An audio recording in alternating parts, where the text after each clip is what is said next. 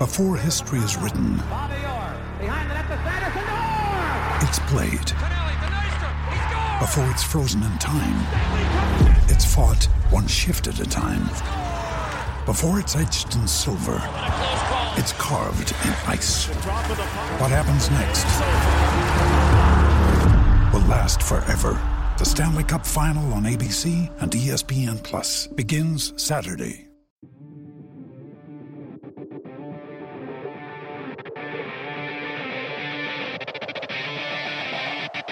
Welcome into the News for Jags podcast. I'm Jamal Saints here alongside Justin Barney. Justin, the Jaguars season officially over. So we're going to quickly turn the page to off-season mode. Man, it just feels like the breath out of the city, the exhale. You were expecting it. Again, it's a two-sided coin because you didn't expect to be here, but then you're disappointed that it ended right here. You got that in the locker room the other night after the loss. You heard that a little bit today, but what a great season overall. It has been a phenomenal season. Exceeded expectations. I mean, I've been in the locker room for these teams when they've won one game, when they've won 3 games, going through, coaching turmoil, and the most upset locker room I've been in was by far that one in Kansas City. I mean, you're talking grown men crying because of the loss, and they knew they had an opportunity in that game. Phenomenal year. Doug Peterson should be the NFL Coach of the Year. Been saying it for weeks. Still stand by that, but there's no way around it. You're on to the next, and it's time to continue to build forward. Doug Peterson said in his press conference today, this team's window is open right now, and they have to make the right moves to keep it open. Yeah, it's again, I go back to the 96 rhetoric because I know we've talked about the similarities between 9 wins, getting hot at the right time, but I liken it to another thing of the 96. 96 started off this era of Jaguars football, which remains unmatched in franchise history. Correct. And it was a late season playoff run. It was an unexpected finish to a season that ended in the AFC Championship game. No one saw that coming. Jaguars were a second-year franchise at that point. And I look at this year's team, and very much like that 96, which led to 97 playoffs, 98 playoffs, 99, 14-2 regular season, AFC Championship game appearance. The talent, everything was out in front of them. The future was out in front of the Jaguars at that point in the franchise. And I say it right now with the same ferocity as back then. I think the future is now for this franchise, and the future at this point, when you're talking 96, which the window was open back then, young team, Tony Baselli was in his second year, Mark Brunell was in his second year as starter. I think the window now for the Jaguars, and Doug Peterson said it today, the window is wide open for very similar success because you've got the second youngest team in the NFL playoffs. I mean, the average age of the team was under 26 years old. Trevor Lawrence is going into the 3rd year of his rookie contract. You've got the coach in place. You've got the offensive line in place. You've got so many good young players in place, very reminiscent of 96. And you've got a wide open slate in front of you. You're not in salary cap purgatory. Nope. You're in a good, a little bit, but not like they were back then. So you have so much wide open space and a promising blank canvas in front of you. And I say going into this offseason, the Jaguars are situated the best they've ever been in their franchise history for something just a remarkable renaissance of Jacksonville, that second golden era of Jaguars football, I think we're about to experience in 2023 and beyond. Yeah, this team is young, and they have a core group of players that should be ascending. If the players that they have continue to take even small step forwards or maintain, then the Jaguars have the core nucleus that they need, but they do need some shrewd offseason moves and a couple of good draft picks along the way to help kind of continue push them in the right direction, because there are going to be some salary cap casualties.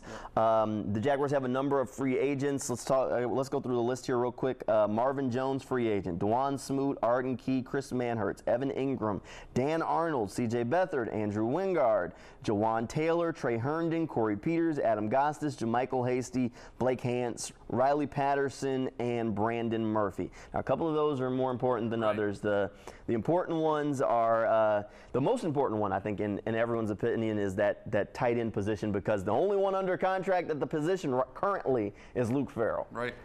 So Evan Ingram is by far the most important free agent on the list. Evan has said time and time again that he wants to stay here in Jacksonville, and as he was cleaning out his locker today, he said, he knows it's a business, but he would really like to stay with the Jaguars in the future. Like I've said before, it's definitely a place where I want to be, and where I want to continue my career, and be a part of what's being built here for sure. It's always good to hear from a Jaguars player saying they want to come back. I also asked Evan Ingram if he'd be willing to play on the franchise tag, and he said, that's part of the business. He hasn't had that conversation yet, but that he'd have to think on it because he knows that conversation will be coming along the way. Okay, so I'm gonna shift it around a little bit. Evan Ingram to me is priority 1B. I'm going to go with Jawaan Taylor as the priority for me to come back. He is going to get a massive contract. He's played his way into that. Sure.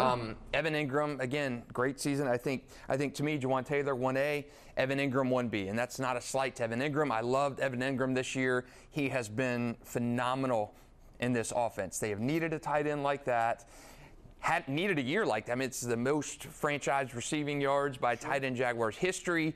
I mean, great season. I'd like to see him get in the end zone a little bit more next year. But I think Jawaan Taylor, what he's done, coming in from a second-round pick for the Jags, helps solidify that right tackle spot to me. And I think Jawaan Taylor, with what he's done this year, I don't know if he's gonna get a right tackle contract that's going to reset the market. I don't think he's at the top of that list. That would be Ryan Ramczyk of your Saints. He's already got his big deal. So he's got his big deal. Paid. That $19 million is the top of the market for that right tackle market in 2023. So I don't know if Jawaan Taylor gets that Ramczyk money, but I think Jawaan Taylor, again, I don't know if you mess with the stability of that offensive line. I know offensively, from a pass-catching perspective, you've got Calvin Ridley coming in next year. Sure. You may add a tight end in the draft, a Michael Mayer, if you can't get something worked out with an Evan Ingram. So to me, I'm gonna say my priority number 1 is Jawaan Taylor. Priority 2 is Evan Ingram. I know it's maybe an unpopular opinion, but Evan Ingram had such a good year.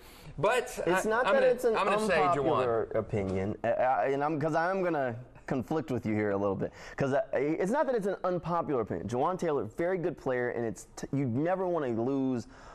He's 25, who started this amount of games, is getting into the peak of his career. You don't like to lose those type of players. But here's where the but comes in, because as you mentioned earlier when you were saying, they're not in salary cap purgatory, the Jaguars are in the red right now for next season. They're not in the green. So they are going to have to let some players go, specifically maybe a guy like Shaquille Griffin, who clears up a bunch of salary cap space, and do some other things with contracts in order to make space in the budget. You can't keep everybody. So in order to do that, you have to make some hard decisions. To me, one of those hard decisions is very likely letting Jawaan Taylor walk. And let me tell you why. He is going to get paid. He is. He may not reset the market, but he's going to be paid like a top right tackle in the NFL because of the number of starts he has in his career, because of his age, and because it looks like he's starting to play his best football now. He is going to be paid and paid well. Supposedly teams were ready to pay Cam Robinson if he hit the market extremely well. Jawaan Taylor's going to get a deal from somebody. Can the Jaguars afford to give him that is the tough question that we have to ask ourselves, and that Trent Baalke and Doug Peterson will have to make. Now, when asked about it today, Doug Peterson said, well, do you like Trevor Lawrence? And if you like him, we want to keep him upright, right? And that's great. But we've also seen what Walker Little's been able to do this year. And that makes sense in that chasm for an argument, because Evan Ingram, if we're looking at a Ramczyk kind of deal for Jawaan Taylor in that maybe $16 to $19 million range, with the salary cap obviously gonna go up.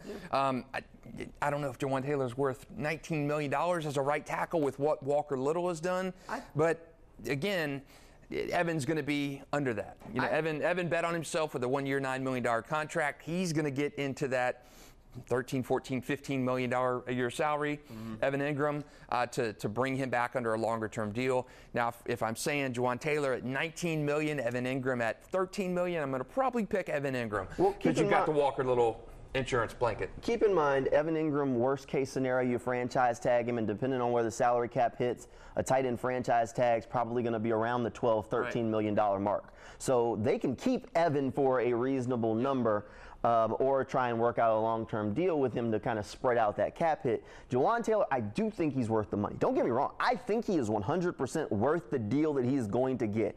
I don't know if the Jaguars have the salary cap space / flexibility to give him that, because there are needs along the defense that they have to address. And if you hand out that sort of large deal to Jawaan Taylor, where do you cut from to create that space? And that's the question that's floating out there. I think Juwan's a fantastic player. He's basically playing at home. He went to school like 90 minutes from here, grew up there. So it would be great for Juwan to stay on this roster. I just think that with the salary cap situation they're in, one of those hard decisions you have to look at is, well, Walker Little looks really good out on the field. Can he play that right side and we not lose much?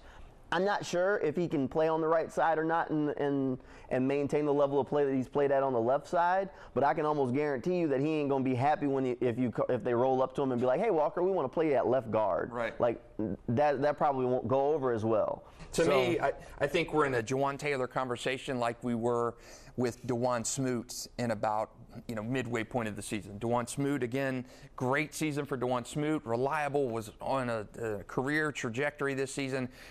Unfortunate Achilles tear. But Dawuane is a guy I really wanted to come back because that depth. And I think now he will. Yes. But I think before we were talking earlier in the season about Dawuane Smoot, the trajectory, because Dawuane Smoot, before that injury, was a guy that was going to get paid extremely well on the market in Jacksonville, just being in the salary cap spot. Was not going to have that chance. I do think Dawuane Smoot could come back now with his situation, but I think we're in a Juwan Taylor thing. To me, if I had to pick Juwan or Evan 1-2, I would pick Juwan first, Evan second. But again, the salary cap situation, if you're he's not a $20 million a year right tackle to me at this point. And I do think Evan would be more affordable at this point than Juwan Taylor. I'd love to see them both come back in a perfect world. But if I could only pick one, I would say Juwan Taylor. Then you still have to figure out how to replace Evan Ingram's impact. Right. Where do you go there? Because, Dan Arnold, Chris Manhertz, both free agents as well. You got Luke Farrell under contract. That's it. Or do you try and get a rookie in here to replace that? Only problem with that is tight ends. Historically, first-round tight ends, even second-round tight ends, don't transition quickly into the league. Doug was in Philadelphia with Dallas Goedert. It took him a couple of years to turn into the player that he is now. We're still waiting on the light to come on for Kyle Pitts, really, in the NFL. And people thought he was fantastic. We saw where he was drafted, how highly the Falcons picked him. So that's the other question is, do you want to risk the offense taking a step back from that standpoint? Right. That makes sense. Total mouths to feed. Total agreement on that. I do think that Evan Ingram, again, Evan and Juwan, they're plug-and-play guys. You know what you're getting out of those guys. And Juwan, the growth he made. Evan, the growth he made. To me, that's the two biggest contract questions on this roster right now. I'll give you another one. And Evan Ingram. I don't know if they're going to be able to afford Arden Key. Yeah, he's another one. I really don't know if they're going to be. Arden Key has performed phenomenally down the stretch for this team. He says he wants to stay here in Jacksonville, but the question mark around Arden going into the year was last year a fluke, because that was kind of his first real sack numbers. Well, now he's repeated it 2 years in a row and been a phenomenal contributor. And the pass rusher market in free agency is a barren landscape. Arden's still under 30. He's now had 2 years of production. I could see where another team slides in and says, we'll give you a bigger deal than they can offer you. You heard it firsthand multiple times after the Saturday game and again in the closeout locker room. This is a business. Unfortunately, Evan wants to stay here. Arden wants to stay here. Juwan wants to stay here. But everybody can't. They always preface that with the business side of things. So business. There will be a squeeze, and I think you heard Trevor Lawrence even talk in the locker room that nothing's going to be the same as it was. Evan Ingram, nothing's going to be the same as it was last Saturday night in that locker room. There were going to be guys that were going to be purged, traded, dealt, walk away free agency. That's the business side of things. And again, I think if you could bring back two of those three guys, I think that would be a home run. It's not going to happen. No, it's tough. All right, so we've got the list in front of us. And we went through the whole list to start this. If you could, since this is Channel 4, give me your 1 through 4 in order of guys that you would bring back. So number 1 for you is Juwan Taylor. 2 is Evan Ingram. 3, Arden Key. Absolutely. Who's your 4? And I think toss up to me between Rayshon and Roy Robertson Harris, because I think those guys could be in. Well, no, both of them are under contract still. There are salary cap issues though with those guys. There could be salary squeeze. Those guys where you're talking maybe one of those guys gets restructured, released, whatever it is. Hey, a fourth guy who's not under contract, give me Dewey Wingard. The guy's been. The guy has been phenomenal this year. Even going back to training camp, some of the hits he's had, and I know he had the clutch saying it's always the Jag. It was always the Jags, but to me, his ability to get in there, meaningful snaps on special teams, big plays in the secondary coming in and playing time. I like Dewey. I mean, he's been kind of that core guy for the Jaguars for several years where he's just been able to kind of plug in and play. Again, not a starter, but he could start. I like Dewey as a guy that you got to bring back just for the morale perspective, a guy who just gives valuable backup reps. Give me Dewey as number 4 for me. All right, I like it. I think we've both made it very clear that we've basically written off Marvin Jones as walking. Yeah, but too expensive. Too expensive, and he's getting long in the tooth, and Calvin Ridley's coming in. Again, too many mouths to feed. So my 1's Evan Ingram, by far. My 2 is Arden Key. Because I don't think the Jaguars can afford to take a step back in pass rush. Okay.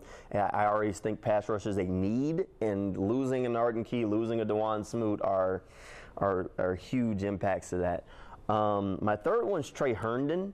I'm not a huge Trey Herndon fan as a starter, but I think what he brings to the team from a veteran special teams depth perspective isn't bad, and I don't want to lose a player that I don't think will cost much until you have a replacement in house. Like, you could 100% tell, like, I could sit here right now and tell you, oh, Trey loses his job and gets cut in training camp, and I have no problem with that, because that means someone has won the nickel spot, or they brought in a rookie or whatever it is, but until they get to that point, Trey needs to stay around because I don't think he will be a very, very costly.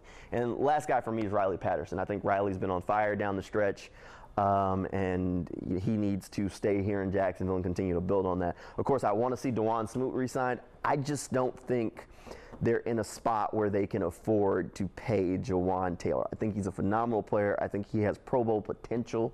I think he's going to get a huge contract and deserves every dollar of it because he has played his way into it. I'm just not sure unless they start handing out contract restructures to left and right. I mean, you got to restructure Agnew and stretch him out. You got to restructure Rayshon Jenkins. You got to restructure Roy Robertson Harris. Maybe restructure Josh Allen. I mean, if you start restructuring and stretching deals to make the space, then great, and bring back Jawan. But I think that's a big if. I think that's what's going to happen with a lot of the restructuring. We've seen it before. I do think they're in the salary. Again, they're not salary cap hell when I think back to 99, 2000, but they are in a spot where they're going to, I mean, we saw those contracts last year in free agency. It's not going to be like that, Jaguars fans. It is going to be. They're going to be picking from the bottom. You'll get the Arden Key signings, the Evan Ingram signs. And here's the one other thing I kind of want to preface this with. Trevor's going into year 3 next year. Right. You know who's in year 3 this year? Joe Burrow, right? Right. The Cincinnati Bengals are prepared after this offseason to start talking to him about an extension. You think Trevor's agent ain't looking at that saying, Trevor just got to go out there and get to the playoffs another year? They're going to be asking for some money. Right. And if they're asking for money next offseason, you cannot have your salary cap out of whack. Right. So Trevor, that's his first available time. You know, people have asked, why don't you sign Trevor? You can't yet. You can't yet. 2023, so after Trevor's 3rd season in the league, then you can start having those talks. And the market is trending toward that. I mean, Kyler Murray got his big extension. If the Bengals give Joe Burrow a big extension, Trevor's folks are going to come to the Jaguars and be like, pony up, let's do this. And they should. I'm not saying they shouldn't. They should. And keep in mind, like, next offseason, yes, you can get out of, like, Cam Robinson's contract and save some money, but they're not there yet, and you're also not in a place like, are we sure that you want to move? What do you do with Walker Little for another season? Because, that'll be year 3 for Walker Little. You would only have 1 more year with him, so then you're getting ready to have to pay him. So there are a bunch of lingering questions as you continue to say next year, next year, next year. So that offensive line is a work in progress. I do think it needs to be improved this offseason and add some depth along the way. But I think Walker Little has shown that he can be a starting level tackle in the NFL, which, again, I think when we start talking draft later, the Jaguars aren't in the position of some teams where they can truly say, draft the best player available. They're in a position where they can draft the best player available at a position of need because there are needs. The defense has to improve. Going into the offseason, pass rush has to be a priority. Tight end has to be a priority because there's nobody at tight end right now. The pass rush just was not good enough, flat out. You need an interior lineman because the interior pass rush definitely was not good enough. Not good. You need a nickel cornerback because Trey Herndon, again, solid, but wasn't getting the job done. Right. you have to hedge your bet with Calvin Ridley because Calvin Ridley's technically on a one-year deal. So if you can't work out a deal with him in a year, he could walk. And then you have to find a way to, again, replace him. So you have to do something there. You need another running back to get with Travis Etienne, whether that's JaMychal Hasty, who's a free agent, or someone else. You need something there. So C.J. Beathard's a free agent. Do you want to keep him on as the backup quarterback? It's another decision that has to be made. And again, the Jaguars got really lucky this year because they had a few injuries on the offensive line, but the depth is terrible there. If they lost one more guard, we were like when I think it was Brandon Sheriff left the game with an injury at one point, and he's not fully healthy, but we were like, who's this guy that's going in to replace him? Yeah, Blake Hance hadn't even been on the roster most of the season. I was like, who's this dude? When did he get here? Seriously, the depth's a problem. It's such a different offseason, though. Yes. There's stability. The last two off seasons, it felt like tear down. It felt like complete rebuild. Correct. Who's doing what? You don't know who your coach is. But it feels, the stability here right now is absolutely something Jacksonville fans aren't used to dealing with, the franchise isn't used to dealing with, and that's a great thing. If you're Doug Peterson, you're bringing back probably 90% of your staff if you don't have guys poached from other staffs and given new jobs and stuff. So I think the stability's in place, and it's just a different kind of offseason. It's why you don't see those great teams like the Packers or the Cowboys in these massive free agency deals every year. They're kind of spot filling here and there because they've drafted well. You've got that infrastructure in place. And it feels like the Jacksonville Jaguars, for the first time in a long time, have something in place where it's not, you've got to go out and throw $260 million at players in free agency to get you to come here. So it is going to be a significantly different offseason in Jacksonville for the first time, to me, in quite some time. I look back at it. Yeah, I look back at 2017 where the bad decision was made to extend Blake Bortles after his going into his fifth year, and it was a decision that haunted the franchise for a couple years to follow because they threw too much money at Blake Bortles after a very iffy stretch run.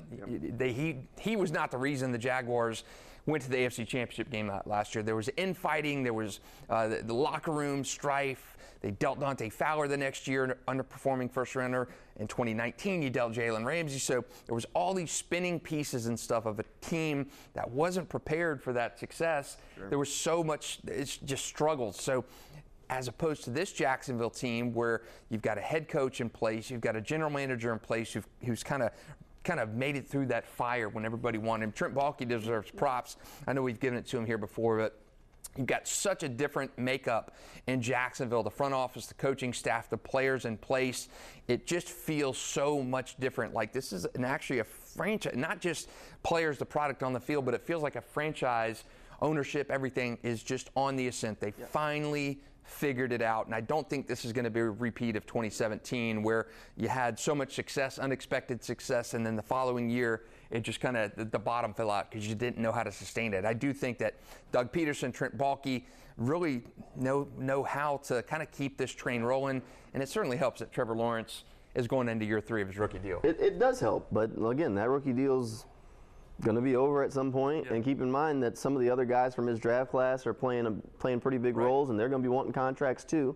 So there are things that are right around the corner for this team, but overall the ascent is the team's headed in the right direction. This year is about growth of your own players, or this offseason is about the growth of your own players.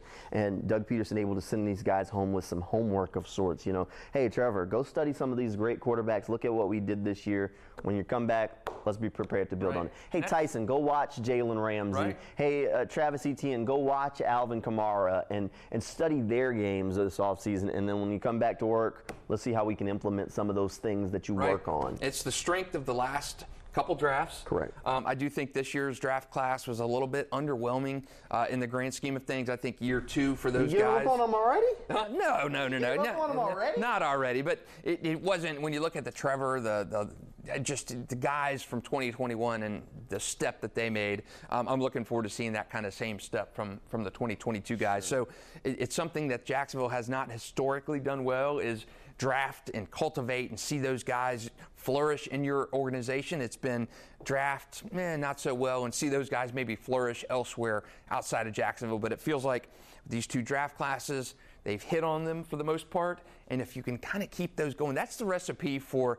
a stable franchise. That's the recipe for a franchise that is able to kind of overcome salary cap issues, where you draft and groom those players, and they play important roles in your franchise, hitting on some of those late-round draft picks and seeing those guys do well with your roster, your organization. I think Jacksonville is in the early stages of seeing some of that payoff. Right, and it's exciting, and we'll do another episode, and we'll kind of go through last year's draft and maybe even do a redraft, because I think the debate is on if the Jaguars selected the right player at number 1 overall.